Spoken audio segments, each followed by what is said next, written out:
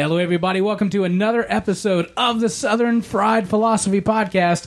It's two guys take on life, liberty, and the pursuit of gravy. We are broadcasting live from the HP5 studios right here in beautiful downtown historic Concord. I'll be your host, Biggin, and how about you?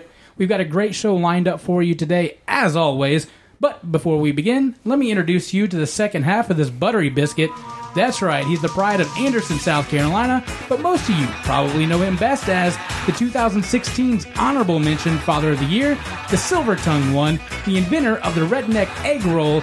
Give it up for my friend and your personal hero on old mic number one, it's Mojo! Personal hero? You are. Wow. Thanks for everyone for joining us. Please go to our Facebook, Southern Fried Philosophy. Give us a follow, give us a like, comment on some of our posts. You can also follow us on SFP Radio at Twitter and Instagram. We're trying to get more active on Twitter. And I think I'm going to have my daughter take over Instagram since I do not completely understand it. I don't even know what it is. Some of my hashtags and tagging people and stuff like that. That sounds dangerous. Yeah, so appreciate everybody giving us some likes and also some reviews on iTunes. Hopefully they'll give us a rating pretty soon. So that's how we move up in the iTunes world. I think we've made a negative 4 cents on iTunes. I don't know how that happens.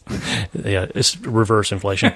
Also go to Google Play, Stitcher. But we have a good show today. We have a friend of mine, Lynn Childers, Chef Lynn Childers, sorry. He's the owner here of a local restaurant, and want to get some take on it, maybe some current food trends and some personal favorites, but also we want him to talk about his restaurant and putting a new restaurant in Harrisburg and how he's basically reclaimed a space that had a kind of a shady past and is made into a very unique had a lot of trees gastropub. Yeah, something like that. But yeah, great place, and we're going to talk about that today. But take it away, buddy. So we'll start off the show as always. I'm going to ask you, like I do every week, Mojo, how you be doing? You know, this week's been a great week so far. Really? Yeah. So far, so good. So I had everyone. If you go back to listen to episode 1, we referenced it in several of the episodes, but had a heart transplant back in March. No big deal. No big deal. The kids say NBD. Just in and out. But anyway, I had to go through for these routine biopsies for the first year, and so they did a biopsy Tuesday, and that came back 0, which is perfect. There you go. Me and my new lifelong companion, my donor heart, and we're doing great. I guess we're a match made in heaven. As always, we thank our donor and thank our donor's family. And as you heard, as last week's episode with Alan Lansbury, sorry, we missed that too. Right? But he's a fellow heart transplant recipient, and I think you'll find that in the transplant community, everyone's just so grateful for a second chance of life. So that's the reason why I'm here, sitting on this fine plush leathery couch. But you know what burns my biscuits, buddy? What's that, man? Thin toilet paper. Thin? Yeah. We, coming to the studio today and this fine establishment that we podcast out of. Yeah. It's an ancient building, so it has this character, but sure. I go to the bathroom, and what's hanging on the wall? They replaced the nice, fluffy pillow toilet paper with this thin. Ooh. They claim it's 2-ply. It's not 2-ply. It's like, I think it's almost like rice paper. You even have some right there. Yeah, I brought a sample in. It's just... It's almost like rice paper. Yeah. Yeah, so that's what they... Could you get that toilet paper and then put, egg roll material in it? Yeah, you put like some... Yeah, basically you could make that or put some basil and shrimp and vermicelli noodles and make like a Vietnamese fresh roll. Yeah, something like that. I like those, by the way. How you be doing?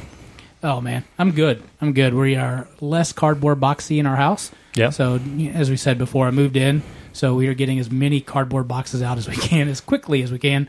But that's been quite fun. Did you get the smoking jacket and ascot on order for the manor? I did. They don't have them in my size, so I guess we have to make you one. It's on back order. It's on back order. I did get away this weekend. I got away with the family and enjoyed a nice weekend away at a cabin with the in-laws. One of the things they did bring up was you sit around with your family, joke around, show each other the latest YouTube videos, whatnot. And one of these videos has owned me like none other. And I don't know if you've seen it. Lynn, you may not have. But it's Bishop Bullwinkle. And this guy... by the way, this is our guest, Lynn. Just in case he wants to add any commentary. Do you know of Bishop Bullwinkle? I do not. All right, this will be new for him. So. Wow. This is new. So Bishop Bullwinkle... I think he's a viral video star. He is a viral video star. If I'm going to set up the video, he's in an all-white suit. White and brown tie, And we'll have a link up on the video with a cowboy hat. So Bishop Bullwinkle is going to take it away for us, and it owns me. So here we go. We're starting out with two German shepherds in the yard, and he's bringing in a bicycle, like a kiddie bicycle. yeah. Here we go. My name Bishop Bullwinkle. Bishop I got the first church, nothing but the truth. Nothing but the truth. Deacon Cal, Deacon George, Deacon Clay. Title of this is Hell to the Naw Naw. Yeah. You'll get that in the hook. In the hook, is that what they call it? Oh, yeah. Yeah, I thank God for my life, health, and strength. I got a son. Wondering what the fire extinguisher's for. He said to say there's a monkey on his podium and a fire extinguisher. Yeah. My sermon this morning, hell to the no. This guy became really popular after Harambe was shot at the zoo. People did a little mashup of this song right here with another gorilla walking away, just in case any other child ever jumped in the cage with him. So that's the story on that. Come on. Fix me collard greens and cornbread and rice. Chicken breast, oxtails on the side. Yes. He must be. He's got to be in the South. Oh, yeah. Come on. I need to go to his church. Yeah. Tell us what you raised. I got some people there looking for some blessing. First, God got to get the praise. Come on, y'all. See, there's an old saying: when the praises go up, you get the blessing coming down. I got some people in the church, God Almighty, look at them, they're messing around. Right, here's the hook. Here we go. Come on. Woo. Hell no. To the no. Hell to the no. Hell to the no. To the no. So I challenge you today. Try not to have that stuck in your head for the rest of the day. Hell to the It's kind of like it's like a combo of Al Green and Marvin Gaye if they had a love Bishop child. Hey now. Oh, so we did that. We talked about that, and so on the way home, you've got those times where you've drank too much coffee on the way home, and you've got to stop. And some of the best places are like a Starbucks. Like a Starbucks has a nice, clean restaurant or a bathroom that you can use. Go into the Starbucks, and I realize, holy crap, they've released the pumpkin spice latte stuff again. Were you excited already? No. Okay. No. I've got to tell you, what burns my biscuits is the pumpkin spice latte. I mean, the pumpkin spice everything. Like, how much stuff can you pumpkin spice? Are you a fan of it, Lynn? Not personally. Not personally, no. Yeah, I'm waiting for them to come out with pumpkin spice suppositories and toilet paper before long. So I know it's a classic white girl thing. I know that. Yeah, break out your Uggs. Right. You got your yoga pants on. But seriously, it's like August or September. I think when they start putting the Halloween candy out is when they time it with that. Is it? So like Target's ready to put the... Yeah. they've put that stuff out since July 4th. Probably so. Come on. Yeah, Trader Joe's, goodbye. Yeah, goodbye to everything normal. Everything will be pumpkin spice there. Yeah. Everything, yep. Pumpkin toast, pumpkin spice Melba toast with dates or something like that. Yeah. Yep. Salmon, pumpkin spice salmon. Like, how does that work? Pumpkin spice bacon jam. Oh, no. Listen. Can we just stop this? Yeah, they need to rename it or something, at least for a year, to kind of cleanse the palate. Just stop it. I'm just asking. Yeah, it's ridiculous. So how's your fantasy team looking? What fantasy team? I did put a hiatus on the fantasy while we were moving, and I think that was a smart decision. Probably. Because now I can actually focus on getting work done, but oh my gosh. Yeah. This is the first time in probably 10 years I played Fantasy League. So you're in it. How are you doing? I won my first game, but... Attaboy. Yeah, nothing special. I mean, I actually did the auto draft this time because I had to be away from the draft. You've got to be kidding me. And actually, the auto draft actually did some good players. Lint, do you do fantasy football? I used to. I don't have time anymore. Yeah. See? That's a smart man. Yeah. It becomes a little too obsessive. Oh, yeah. You know? Yeah. And I lose focus. Cannot do it. Yeah. It takes up all your time. Like, I don't even watch... Like, I'm not a huge sports guy, like, huge football guy. But when I'm playing fantasy, that's all I do. Like, I have to watch every game and, Luckily, I haven't got that obsessive about it yet. So, Well, clearly, you just show up for auto draft. yeah, I mean, that's how dedicated I am. If I win, I win. I think I figured out the app finally where I can substitute a player. I was like, all right, there we go. You just now figured that part out? I'm telling you, I'm slow in technology. So, no. You don't even know how to sub a player. No, I finally figured it out, Oh, and then I tried to sweet acquire Lord. someone else, but I have no clue what I'm doing there either. So, You paid $100. no, I didn't pay no. I didn't pay no $100. Okay. Well, that's good then. Yeah, it's a fantasy league in our church. Well, yeah, but you start off with money. Oh no, the $100. Yeah, to buy people off the waivers. I think I submitted a bet for $8. You know that's for the whole season, right? Yeah, that's the reason I put $8 because the $5 didn't do it, so I might as well do the 8. So, Well, hey, if you need your fantasy draft help, listen to this podcast because it's clearly not going to help you. yeah, we're not FanDuel or Fantasy Kings, so. So we're going to talk a little bit about the Colin Kaepernick is not on my fantasy team because All right. not because of his stance, but just because he's a backup quarterback. Here we go, fantasy football.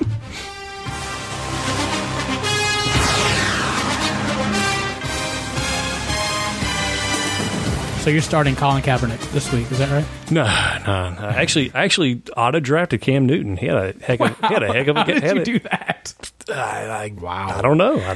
Wow. Oh Yeah, my so I got, and he scored actually pretty good on fantasy this past week. He was the one that took me to the dance last year. Really? Well, Yeah. literally to the Super Bowl Yeah. for your team too. Yeah, I did Yeah. pretty good. All right, so Colin Kaepernick, we're going to talk about this whole national anthem thing. Oh yeah, this whole NFL thing's been a mess. Can we lump in the NFL national anthem stuff with the HB2 NCAA issue, or are we going to? We can't. That's actually something that just happened yesterday. So that's. You haven't read up on it? No, I'm actually fairly versed on. I'm actually I've reached out to a couple of people in the LGBT community. That's easy for you to say. And also the NCGOP, the North Carolina GOP, for official comment. So no one's got back to me as a date, but I'm trying to get someone to interview from the LGBT community. And so let me get this straight. You contacted them, and are you showing them your press credentials? Like, how's that? No, I'm just I printed them up. On, I do a podcast. Yeah, I had my. I thought you'd be on the show. I had my daughter print me up one off Pinterest and did some creative macrame and some glitter. So, well, this doesn't look official, but now you got glitter on it. That's that gets me a lot of places. Well, but hopefully we'll have one of those on one of the people from the group on shortly and interview them about that. But yeah, we'll start with the national anthem thing. My personal opinion, do what you want. I don't care. But also, in the same token, if thousands of your fans get mad at you, you can't be surprised. Yeah, you can't be surprised. You can't be mad at them. And also, if they decide to burn your jerseys and not. If they boycott your endorsements and things like that, there's fallout. Yep. That's the price you got to pay. Unfortunately, that's part of living in this society, but also living in a free market where people vote with their dollars. So you can kneel or whatever. Personally, I think it was a publicity stunt for him. I think he knew that he wasn't going to be a starting quarterback, and I think he did it primarily. I mean, the guy. A little history on Colin Kaepernick. He was adopted by 2 white parents.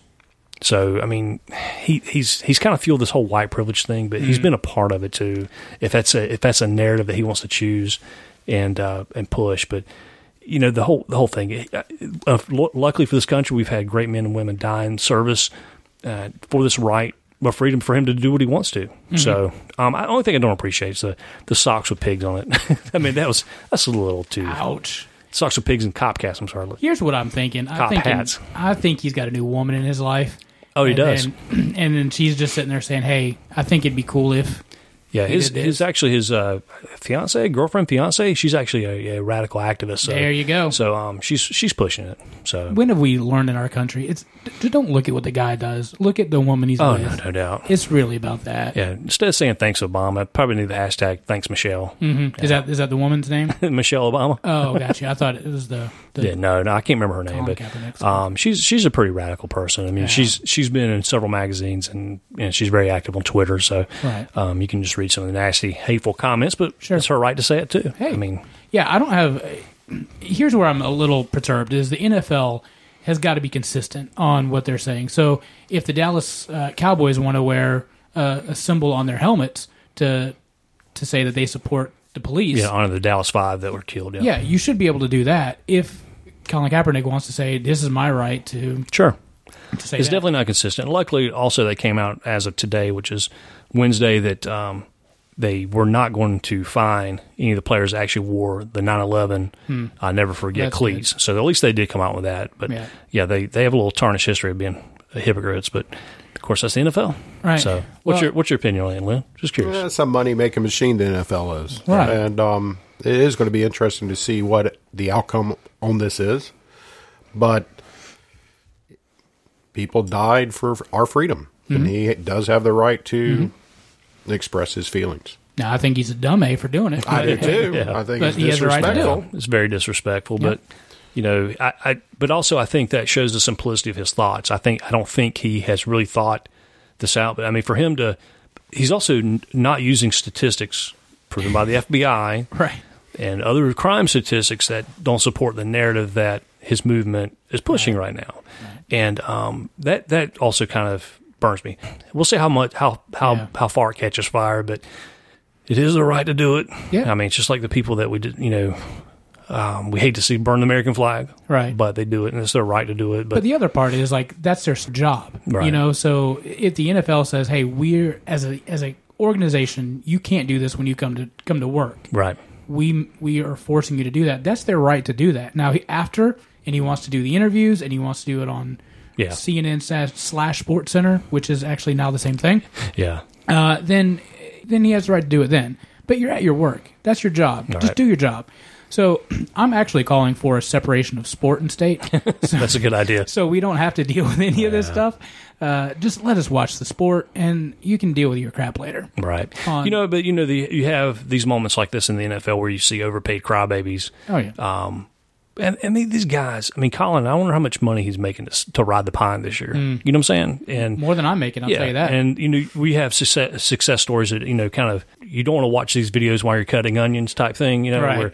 Where like this, I can't remember the name of the town now, but 2 high school teams they decided not to play the national anthem before the game this Really? time. Yeah. Oh, come but on. here's the thing though. 88 players, whatever it was, and the coaches decided to start singing the national anthem by themselves. So they broke out national anthem with with all it. the crowds.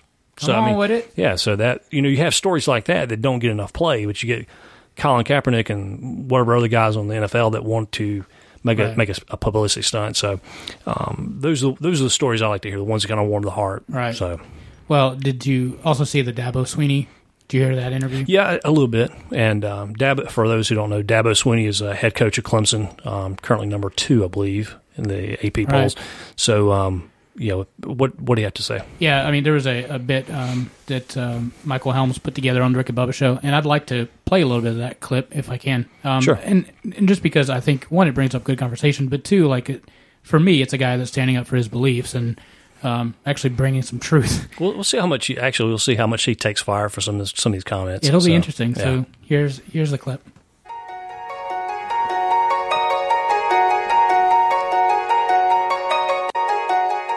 I just think there's a right way to do things. I don't think 2 wrongs make a right. Never have, never will. It's sad to me to see what's going on in this country. I think this is a great country.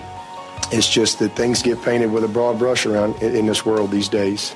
There's a lot of good. There's more good than bad in this world. And I think, you look at, I think one of the greatest leaders this world has ever seen was Martin Luther King.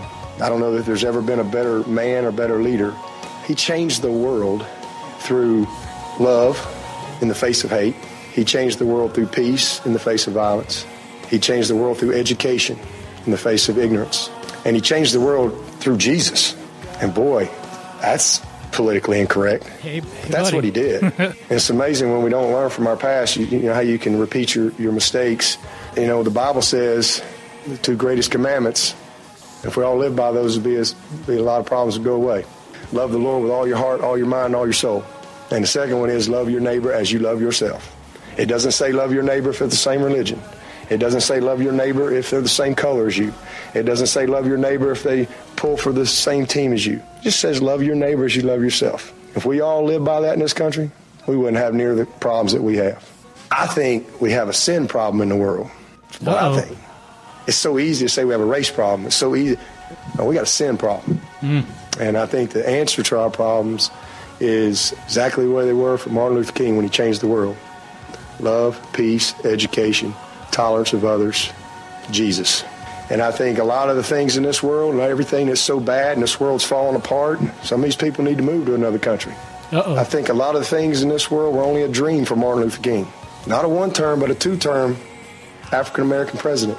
And this is a terrible country. That was a dream for Martin Luther King.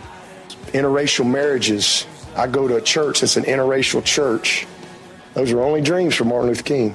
Black head coaches, black quarterbacks at places like Georgia and Alabama and Clemson. When Martin Luther King that was just a dream. Black CEOs, NBA owners, you name it.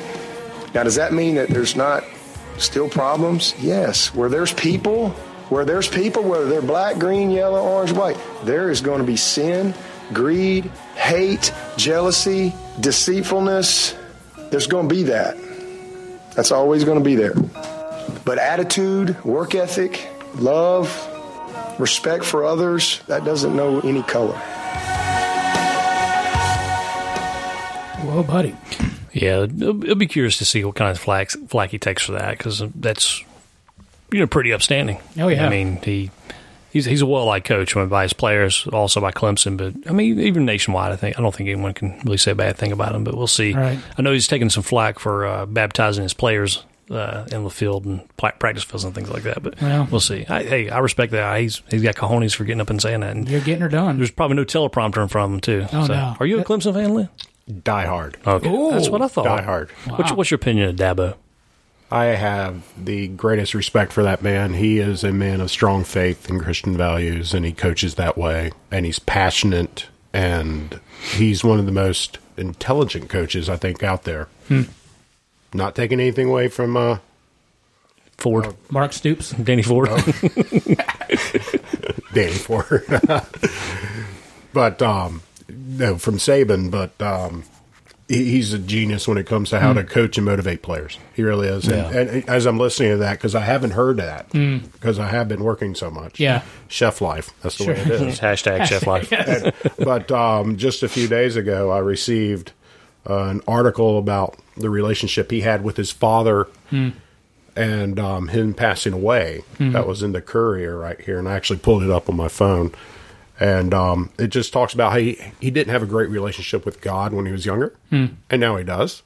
And he speaks of that freely all the time. And it's interesting how the media makes something out of it when there's something that they should be, in my opinion, making it something on a positive note, not making a issue out of it. We can support, even if you're an atheist, diehard atheist, you can at least support someone's opinion and point of view. And if they have a great faith in whatever, I mean, obviously, there's nothing wrong with them spouting it and preaching it a little bit. There's nothing wrong with that. I mean, if we're going to get out there and support Colin for his right, then I mean, we got to stand firmly beside Dabo too. Yeah. So that'll get me fired up, though. I'll tell you that.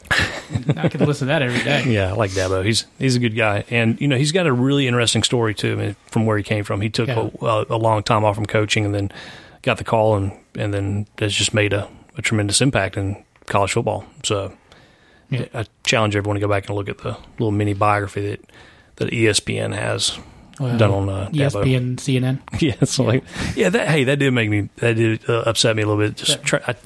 Ever since I was 12 years old, I've always turned to ESPN first thing in the morning. I would watch an episode before school and then vegetate through the second episode while I eat my Cocoa Puffs or Count Chocula. So, and I've done that ever since. For 27 years, I've done that every morning. It's kind of my routine ritual. Huh. And it's back in stores. Yeah, at Count Chocolate's back. Yeah, Count Chocolate just made it back. The blueberry yesterday. Yeah, did you really? I did. We're going to cut this podcast short. No, but that's one thing I did. But anyway, the first after watching my 2 episodes, the second episode, all of a sudden they were very political. They present one side of the story, the Black Lives Matter activist, supposed sports aficionado gets on there and spouts a ton of misunderstanding. And then also you have they start airing Obama's speech on ESPN with all the sports, the sports tracker stuff running on the side and the bottom. I'm like, I didn't know if it's an emergency, like a broadcast or something, but come on. I turn it to ESPN so I can think about mindless stuff, Right. Or not thinking about stuff. It's just so I didn't fully understand that. That's but another reason for the separation of sport and if stuff. I'm going to turn it to HGTV, I want to watch plants. I don't want someone to come out and while they're telling me how to garden rosemary, and then all of a sudden they're going to tell me that this is what I need to be thinking politically. Come on. Basil lives matter, man. Come on now. I'm in trouble for that hashtag. So, well, moving on. Let's talk about Hillary real quick. Wow, she had a rough weekend. She did.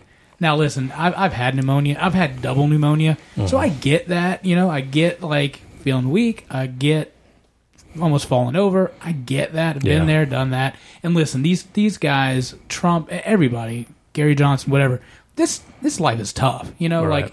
Traveling up and down, doing all the speeches, hand holding and all that kind of stuff. It's a rough life. But pneumonia, I'm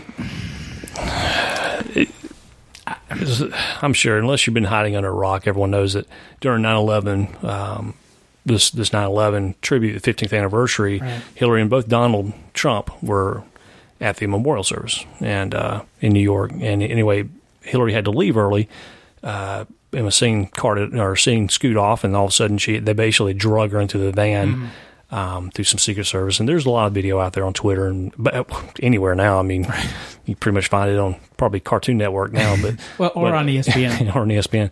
But so they have her dragging in there. I love the conspiracy world because, man, there's all kinds of great. Now, some of them may be perfectly accurate. I don't know. But man, there's some great ones out there. The one that is owning me is this body double. Have you seen? Have you seen the body double? Yeah. They're looking at her earlobes. What amazes me how quick quick it comes out. Yeah. Do these people actually work? No, or is this their full time job? Yeah, well, I mean, it's David Duchovny in the basement of the FBI, researching all this stuff. It's X-Files times 10. Yeah, it's just Yeah, I mean, the body double for real, legit. People who knows if it has a merit? I don't know. I haven't really paid too much attention to it, but the one I did see, they did the size comparison. Yes, you see that? Yes, that's pretty trippy. It's pretty trippy. It's her middle finger, or one of them started to go higher than everyone else. Well, that, but also they showed her 2 days before in one of her majestic pantsuits, right. Royal blue or whatever it is, and then 2 days later, it looks like she shed about 60 pounds. So I don't know. I mean. So wait, are you falling into the body double? I don't know. What about you? I've not seen it. You haven't seen it? I just know that. I've seen it. Yeah, I just don't know if it's pneumonia. Listen, I've dropped 60 pounds on pneumonia, so I'm trying to get pneumonia so I can drop 60 pounds again. I'll find the next Hillary Clinton rally you can go to. But I'm kind of curious to what it is. I mean, because you got to think, well, here's the things I don't understand is someone at her age, now she's 68. Mm-hmm. Okay. I mean, pneumonia is bad for infants and elderly. They sure. Clearly put that on the warning label of pneumonia. You think she's under the Obama plan? Obamacare? Look, she has the Emperor Royal Golden Plan. You know those guys do. I mean, they have special. Yeah. I mean, that basically they go to. Yeah, I mean, they just go to the top echelon. She has a high deductible. I'm sure. Plan. That's right. I know it. I'm sure she has a concierge neurosurgeon if she needs one. But right. So basically, I don't understand why she goes to Chelsea's apartment. That doesn't make sense. That doesn't make sense. But whatever. I don't. I'm not falling into the body double though. Don't fall into it. I mean, we need somebody with reasoning here. I mean, let me dive into the realm of conspiracy. Oh my gosh. Yeah. All right. Well, we're going to take a break, and when we come back, we're going to have with us the chef from 49 Yard Line. 49 Yard Line here in Harrisburg, North Carolina. We'll be coming back with him in a second for our interview segment with him. We'll be back. You're listening to the Southern Fried Philosophy Podcast.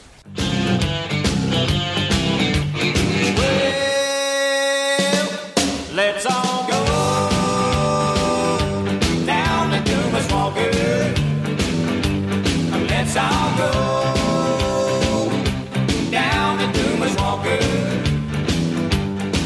We'll get a slaw burger, fries, and a bottle of ski. Bring it on out to my baby and me. Welcome back, y'all. This is the Southern Fried Philosophy Podcast. I'd like to welcome in our guest. This is Chef Lynn Childers. He is the owner, proprietor, chef of 49 Yard Line here in Harrisburg, North Carolina. I wanted to bring him on today because he's a good friend of mine, but also he's an inspiration as far as small business owners. He's taken his dream, and he's opened up a restaurant and has really done some drastic changes. A little bit about Lynn. Lynn actually grew up in Greenville, South Carolina. Grew up in South Carolina. What part of Greenville? Greenville. Okay, Greenville. Yeah. So right near my hometown, actually, and so we're both South Carolina guys. But he started cooking at age 5. Holy cow! Yeah, Yeah. Our grandmother, also Yeah. French. Was it Julia Childs? No, I know. Unfortunately not. But anyway, he worked actually in the corporate world for a long time. Our paths crossed once upon a time with a company, and anywhere he worked for some big corporate franchises, working his way up to top rungs there. But he actually last year worked for Wolfgang Puck, Chef Wolfgang Puck. Yeah, Lynn was the QVC demonstrator. No, I'm just kidding. He actually traveled like 48 weeks last year with doing Wolfgang events and stuff like that. Many restaurants across the U.S. Right. So Wow. he decided that that was a little too much. He wants to dedicate time to his family, which is a good thing. Yeah, I got hung up on that traveling. That's right. But he decided to stop doing that. Wanted to return home to his wife, Brittany, and his 10-year-old daughter. 10-year-old daughter? 8. 8? I'm reading numbers all backwards. How'd you get 8 out of 10? Oh, whatever. Anyway, so we'd like to welcome Lynn here. And once again, his restaurant is 49 Yard Line. You can find him on Facebook. You can also, do you have a website yet? We're working on the website. Working on Oh, yeah, you're working on Under it, buddy. development. That's Yeah. kind of like our website. Just like Under ours. under Is your development. web guy doing our stuff too? He might be. He sure is. Anyway, welcome to the show, Lynn. Hey, Thank man. you. Thank you for having me. Right off the bat, we're just going to kind of do some rapid fire All right. questions. So, tell me about what's the reason why you started after all these years in the corporate world. You know, a lot of people don't transition from that because corporate world is basically they don't want you to work over 55. They say you have probably benefits. You probably have a decent salary. What takes you from that corporate world and stability to taking a chance on your own? Working in the corporate world was very cookie cutter for me. And having been a chef for so many years when I was younger, I just lost my passion back then and decided that I needed to get out. So I wanted to learn how to actually operate a restaurant. When you're a chef, when you start out, you work for a lot of private ownerships, and a lot of times they don't know what they're doing. And you're misunderstood as a chef.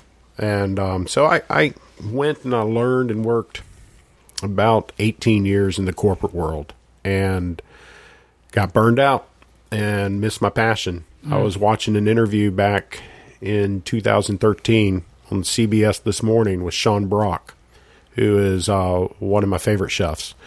And he was talking, and if you don't know who Sean Brock is, he has several restaurants, McCrady's, Husk, down in Charleston, South Carolina. Love what he's doing for low country cuisine. Love what he's doing for farm to table. I love his passion, and it just reignited that fire in me. And so I got back into culinary, and it's something I never got away from because I do it at home for family and friends. But when I was younger, cooking became a job. And when you're a chef and cooking becomes a job, you either need to find a new passion or a new way to light that fire in you, or you got to make a change. So That's right. Yeah. So one question I have is like, how do you keep it fresh now? Like, so that it doesn't get old. well, we just changed the menu again. It's our third menu change. Well, that could be it. Easy peasy. So we do have features every day, and although it's simple bar food, but it's bar food with a twist, with layers of flavor. It's and very much like a gastropub, and I'm working on that. I'm working on that. It's but you can see it. You can see the metamorphosis from bar food because bar food is usually, what I'm trying to do is I'm stopping you because I don't want you to downsell it because honestly, bar food. And I'm a divey kind of bar guy. I mean, I like the popcorn that just looks sketchy on the table and the toilet seat covers on the bar stools that you may not be too wary of. I like those kind of places. It's my kind of place. But you do have a striking resemblance to old spiky hair. do I really? No, don't say that.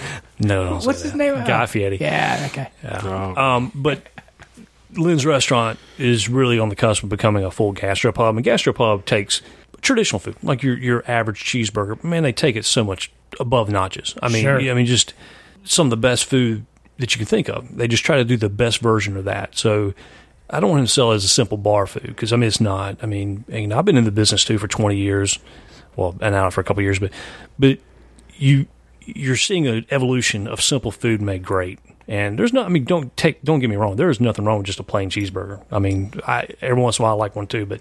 But some of the creations that Lynn's coming up with is awesome. Seriously, it's legit. You're just talking about a hamburger. But, dude, I'm looking at this menu. The mac and cheese hamburger. Yeah. Macaroni and cheeseburger. Yeah. Yeah. Bacon. It's solid. Yeah. Munster. I don't even know how to say that. But on a hamburger. Hey, buddy. Yeah.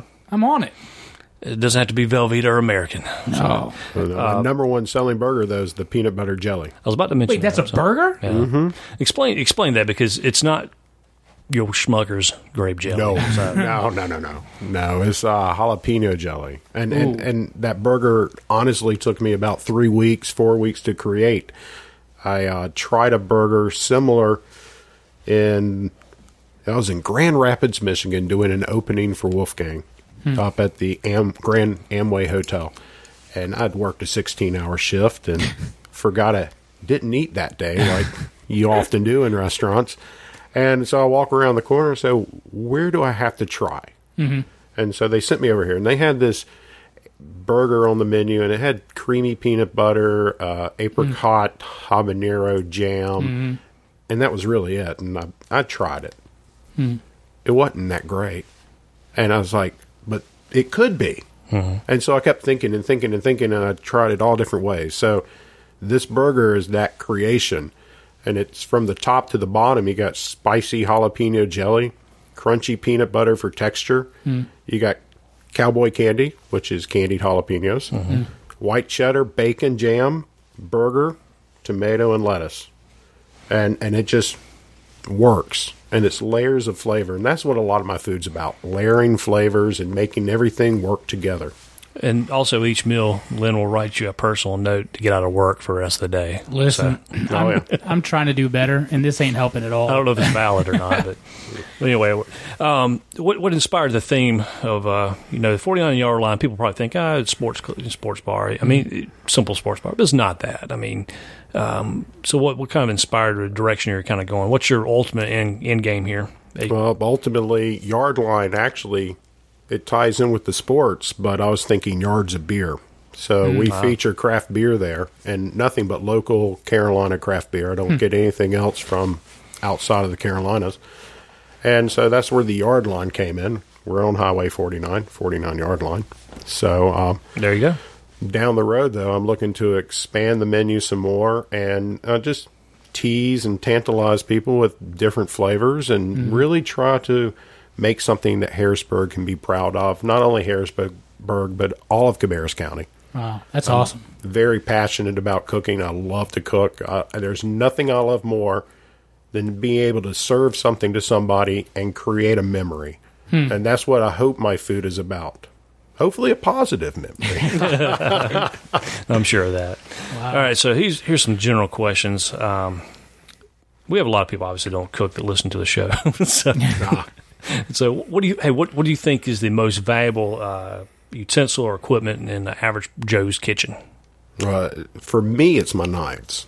Okay. And I say that because if you have a bad knife, a dull knife, a knife that doesn't carry a sharp edge or doesn't bring back a sharp edge, you're going to cut yourself very quickly, and you're not going to get a decent cut. I like cast iron skillet. I do love a cast iron skillet. I'm still going with the black skillets matter hashtag. So, but also, what's a must-have spice in your kitchen? Oh gosh, right now it's cumin and curry. Wow, so versatile. Yeah, curry and cumin, man, they're so versatile too. I mean, and they work well together too. They do. I make this sandwich called a shawarma. Oh yeah. Oh my gosh. Your Indian take. Yeah, well, it's more of an Indonesian Dutch Indo style. When did that come on the menu? I haven't done it yet. Oh, I'm working on it. When are you doing the testing? I'll let you know. Please do. Favorite method of cooking? Favorite method? I love the grill. If I had a smoker in the restaurant, I'd be smoking meat all the time. But I love grill. I just love to grill. Charcoal, gas. Charcoal, always. Ojo, you can get him a deal on a smoker. can give them a deal on a grill. One question is, like, what's a typical day in the life of a chef? Typically, wake up, coffee, open the door. Or no, wake up out of your van from the night before. Sometimes. No, wake up, go in, you look at what you have fresh, you look at what you have to work with, and it's always exciting when you're able to open up a refrigerator and you have fresh items in there and the ideas and what you can create and play with. So you're not like getting up at 4 a.m, going to the farmer's market and not all that yet. Stuff then. I hope to one day be able to do that. I do have aspirations for another restaurant that's much more upscale than what I'm doing right now. Mm-hmm. But that would be the one where I get to the farmer's market. Very cool. I got a question, kind of that same line thing. What's your opinion on this whole farm to table, and do you think it's sustainable? Because you see a lot of restaurants that are now advertising that. I mean, 8 years ago, farm to table was rare. I mean, true. It was just you maybe had, if you had 1,000 restaurants in town, you maybe had 3, 4 doing. That's it. I mean, everybody just went with mainline vendors. Yeah, but if you look at Thomas Keller at the French Laundry, he was in my opinion, the founder of farm to table cooking, and then Sean Brock follows. And he's brought it to the South, and many restaurants are trying to source as local as possible. My dream restaurant is a barbecue restaurant, actually, where I can do that. It'd be called Angry Farmhouse, and I'd like to be able to advertise that I get this pork from here, and I get this poultry from here, and the vegetables come from. Just think of it from a standpoint of a customer.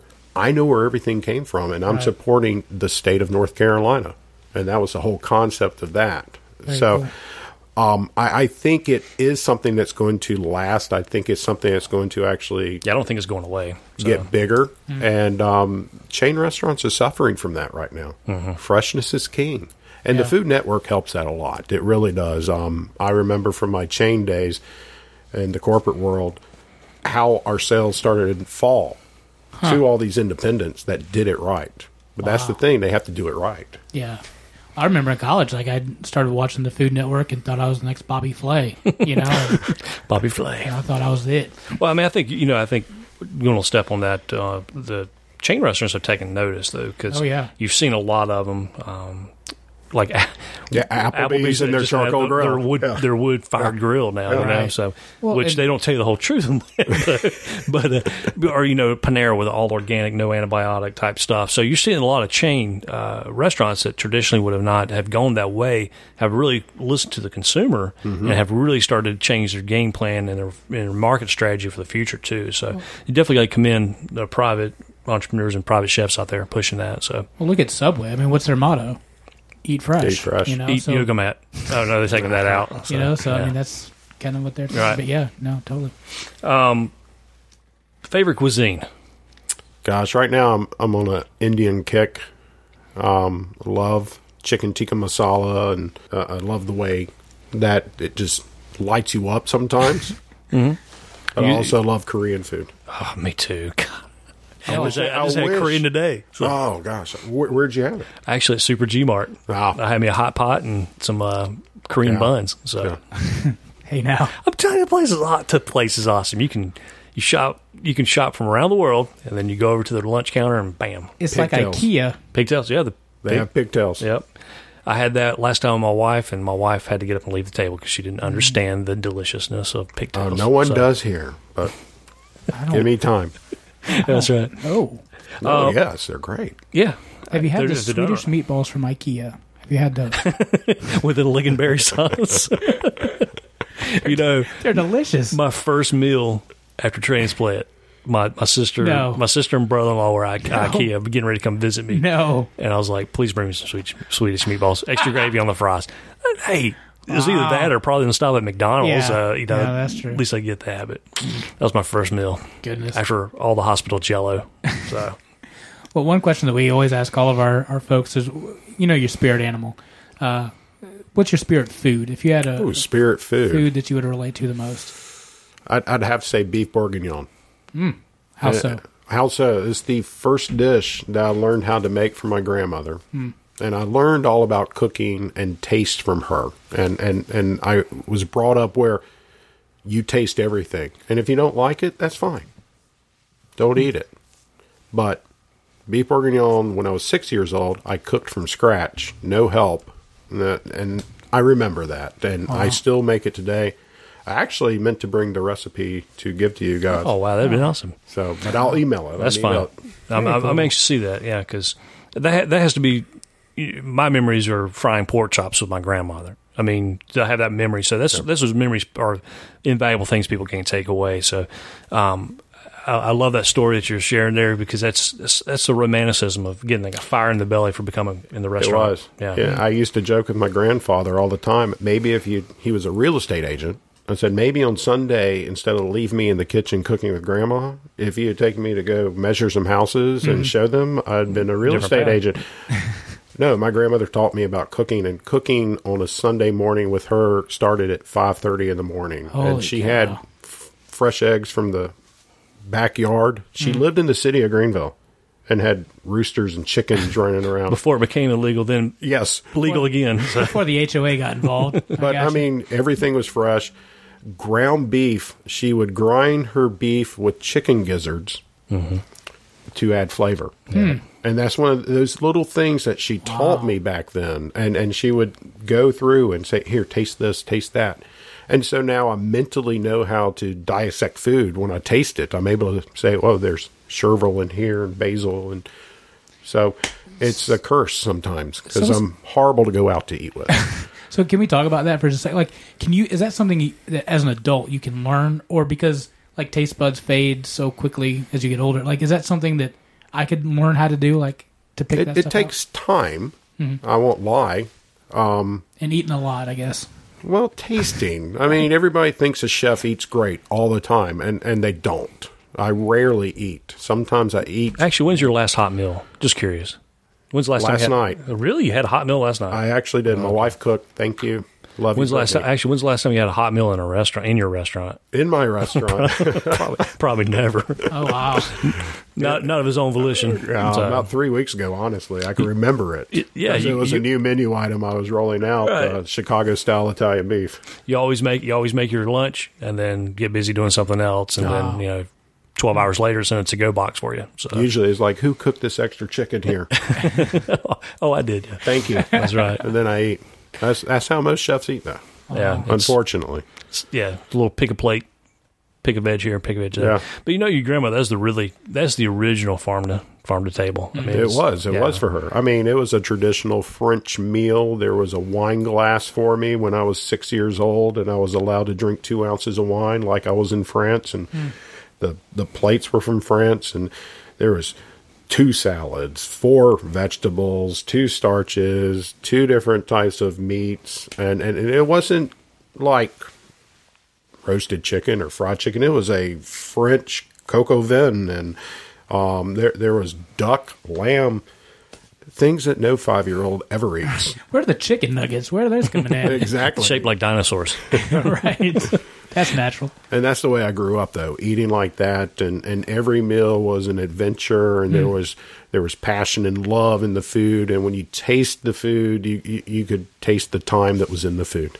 Wow. Yeah, so many people, and I know in today's society, I mean, you have a lot of 2-parent homes at work, and there's never time. They think there's never time to prepare anything. So I think people need to take time to do that, because, especially with their kids, because you can have some wonderful meals out in 15 to 30 minutes. I mean, besides driving through the drive-thru and picking up the latest box of chicken or whatever. I mean, you literally can prepare decent, really good quality fresh meals in 15 to 20 to 30 minutes. I mean, but it's also an experience for the kids, because both my daughters have been cooking with me since they were 3 and 4. I mean, my youngest now has a platform that she can stand beside me in her fake little chef knives to chop up. So nice. They're always going to remember that. My daughter can get in there and cook a perfectly cooked steak, perfectly cooked salmon, perfectly cooked burger on any type of medium that you want. Wow. Pan, skillet, grill, whatever. I mean, so I think you got to do that. I agree. I'm a big proponent of families eating at home. I own a restaurant, but families need to eat together, and they need to experience fresh food. So, like, recently, like, you see a lot of, like, gluten-free things and, like, no-carb stuff. It goes carb, goes no-carb. Eggs are good for you. Eggs are bad for you. Like, do you have to adjust to, you know, the culture and, well, you know, the latest Restaurants fads? have to these days, especially the chain restaurants. And that's one of the good things about being a privately owned restaurant is that we don't. You know? Sorry. Are you really allergic to gluten, or is it just a fad you're following because of a diet craze you saw on Dr. Oz? I think a lot of people use that as a crutch. Yes, there's a lot of GMOs out there, and that's the issue with a lot of the gluten allergies and the gluten problems that people experience is because they're using products that have GMOs in there or chemically altered grains. My restaurant, I do everything I can to prevent that. But because somebody's gluten-free, do they really know what they're saying? Do they really have celiac disease? Because that's pretty serious. Yeah. So it's either a lifestyle choice that they're doing, and I see that more than anything else with gluten-free. I get this. I get asked a lot because a lot of people are so interested in the restaurant world, especially young kids. I'm not talking about people that have worked. This is like a second career choice. For someone who's 16, 17 years old that loves to cook at home or is interested in cooking at home, and they're thinking about following a culinary career, thinking about going to culinary school or just whatever and getting into the business, what advice do you have to someone that's trying to enter the field? Don't be afraid to play with your food. I mean, honestly, play with your food and don't copy what another chef does and let that be your claim to fame. Then you're just a foodie. Create, learn how to create and work under great chefs. Seek out who's a great chef in your area and follow in their footsteps. Get active in your local ACF, the American Culinary Federation, and look for times to educate. You know, when you learn something, teach it and pass it on. Great chefs always teach other people how to do things. And always remember, in a recipe, it's how you cook that recipe. The soul you put into it will always make that dish better. No, that's not true, because I've tried so hard to cook for my wife, and I burn the Rice Krispies. So. And I try so hard. You burned the salad. What's you talked about be creative. What's the most creative thing that you've seen or you've done yourself? Well, I've seen some very interesting things when I was traveling with Wolfgang.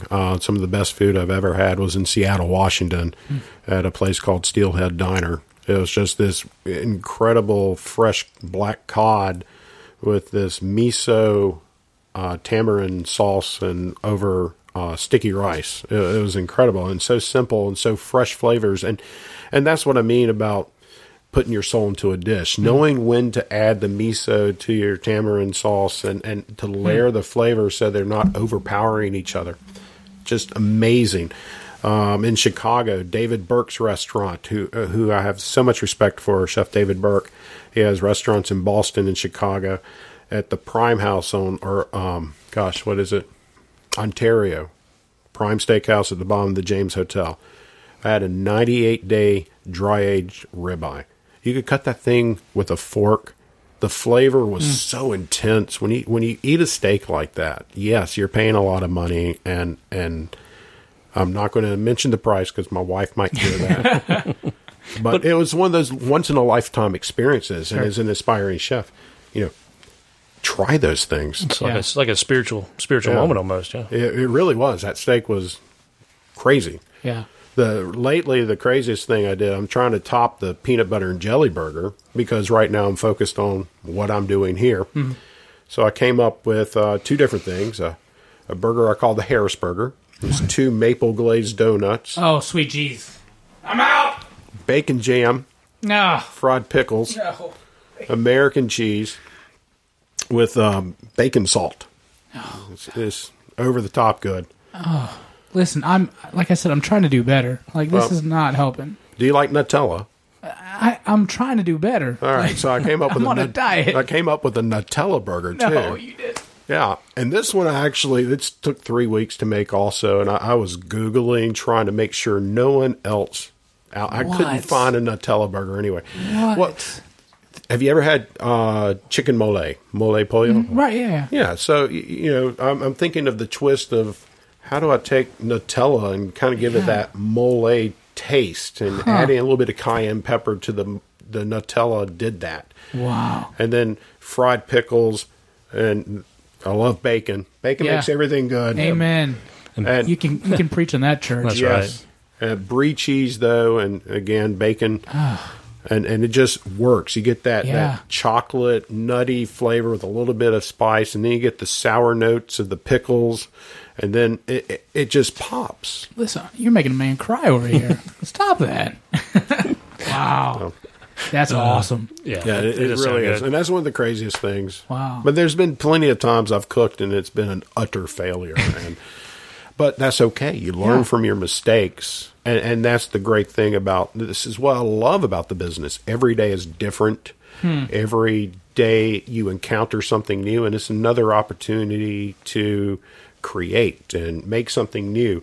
And who knows, maybe one day I'll come up with something that's the next cronut or something like that, and it'll just take off from there. You know, that's the thing about food, and I do like Food Network and how they've shown the light on chefs, because chefs are artists. But It is. No even our grandmothers who cooked were artists, because you're working with basically poetry and motion, you know, and you may not ever create the same thing twice, but you have a palate, which is a plate, and you're trying to put balanced flavors and also awesome looks, because you eat with your eyes first. So that's one thing I love about what chefs do. And some of them are great at it. Some of them may not do the great presentation, but the flavors, the way they compound the flavors and layer the flavors. But it's just a palate. And I think the good chefs out there, or any chef, I think they really need kind of a pat on the back, because they are definitely creating art for your mouth. I mean, it's not like a Mona Lisa where you're going to be able to look at that for several hundred years. It's only going to last 10 minutes or 5 minutes or 2 minutes as a restaurant worker would plow it down. But I'm really digging the credit that chefs are getting now. They're becoming like rock stars. Yeah. So Yeah, it's funny. It really is funny to watch the shows. My little girl, Tatum, who's 8, loves to Shout watch out. MasterChef. And yes, it was a shout out. did you watch the kid version? She watches them both. Okay. She loves it. And it's really interesting to watch her get into it. Yeah. And then my wife will, what do you really think about this show? And I'm like, It's far from reality. yeah. So, but it you know, that's made for TV. That's dramatized. Sure. You know, the show I like is Chef's Table. PBS has a really good show that I can't recall the name. Chef's Life. Chef's Life. Yep. Chef's Life. Yeah, that's a really good show. It's interesting the way they do that. Netflix just had a good one, a 4-part series that dealt with the elements of Earth. You know, the Earth, Wind, Fire, Water. I cannot remember the name of it now, but an author of a book by the same name of the documentary takes everything, like, for example, fire. Okay, meat is associated with it. Baking is associated with fire. Wind is associated with bread and how yeast was carried into the first doughs, and how we have our bread went from unleavened to leavened. I mean, so it's just fascinating. So those are the type of documentary styles I like. So yeah, the history of food's wonderful. absolutely, because you wonder how we got from a caveman roasting a dinosaur leg like Fred Flintstone over fire to where we are now. That was one of my favorite classes in culinary school, the history of food. Oh, really? Yeah. I bet.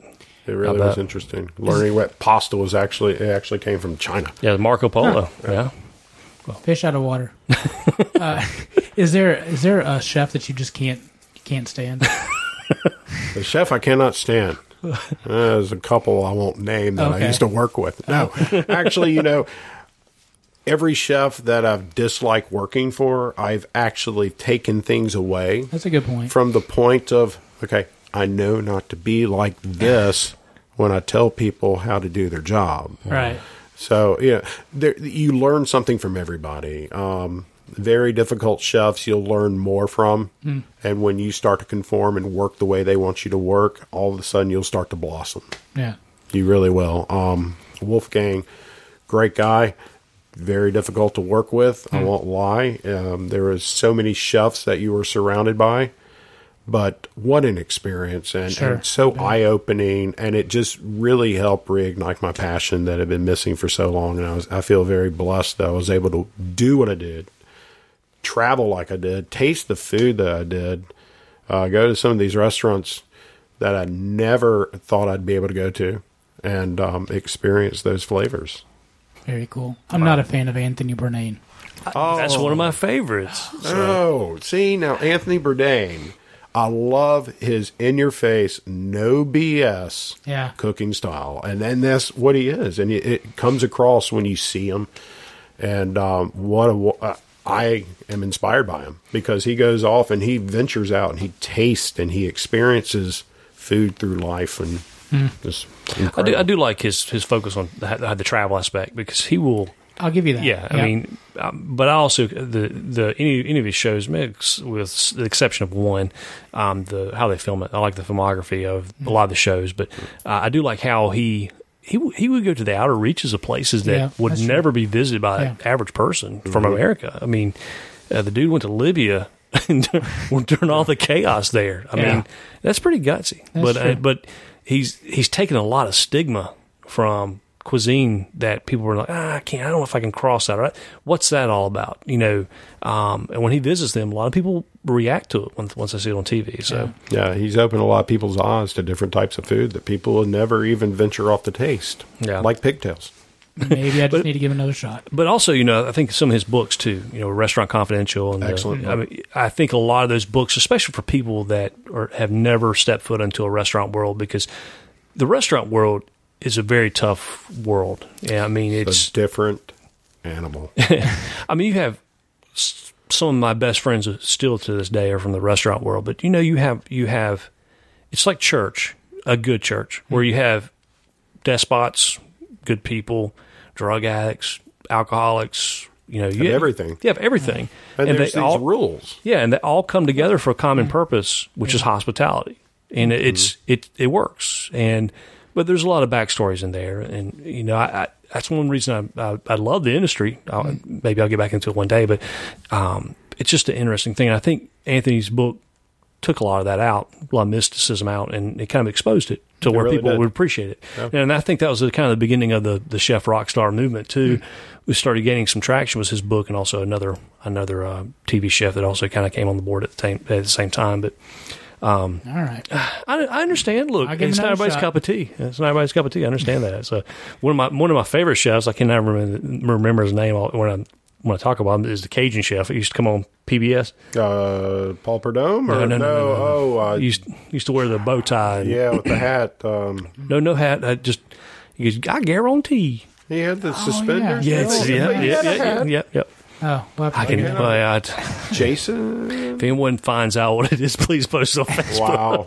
We'll have to Google that. Yeah, it drives me nuts every time I do that. So, well, thank you so much for coming on the show. No, thank you. You can tell if you're in the area, please stop by the restaurant. Even if you're not in the area, drive. Please take a drive. This guy, the passion for food is insane. So I really appreciate that, and just helping your community and wanting to make it better is awesome. I really salute that. So I'm going to give it a shot. Stop by. Yeah. All right, everybody, visit 49 Yard Line on Facebook, and he'll eventually, I'm sure on Facebook, he'll probably keep you posted about his website, and you can check out his menus at Facebook, and also actually Yelp. He's got some very, very good traction on Yelp and a lot of good feedback. But thanks for coming in, Chef Lynn, and we appreciate having you and telling us your story. My pleasure. Anytime. Yeah, love to have you back sometime soon. And anyway, folks, please go to iTunes, Google Play, Stitcher. Give us a rating, give us a review.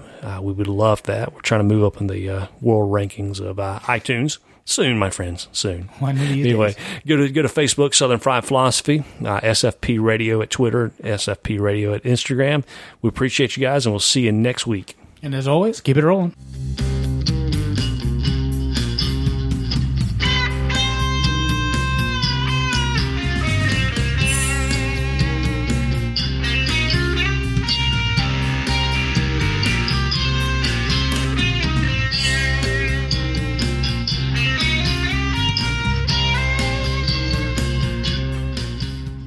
Oh, I did find out one thing at the International Super G Mart. You ever been there? Oh, yeah. Oh, yeah. Did you? I found out that pig uterus and chicken hearts per pound is more expensive than a lot of beef products. Yeah, pig uterus was $9.54 a pound today. Wow. Just in case you were wondering. Well, there we go. I don't think I'm hungry anymore, but I'm sure I will be in just a second.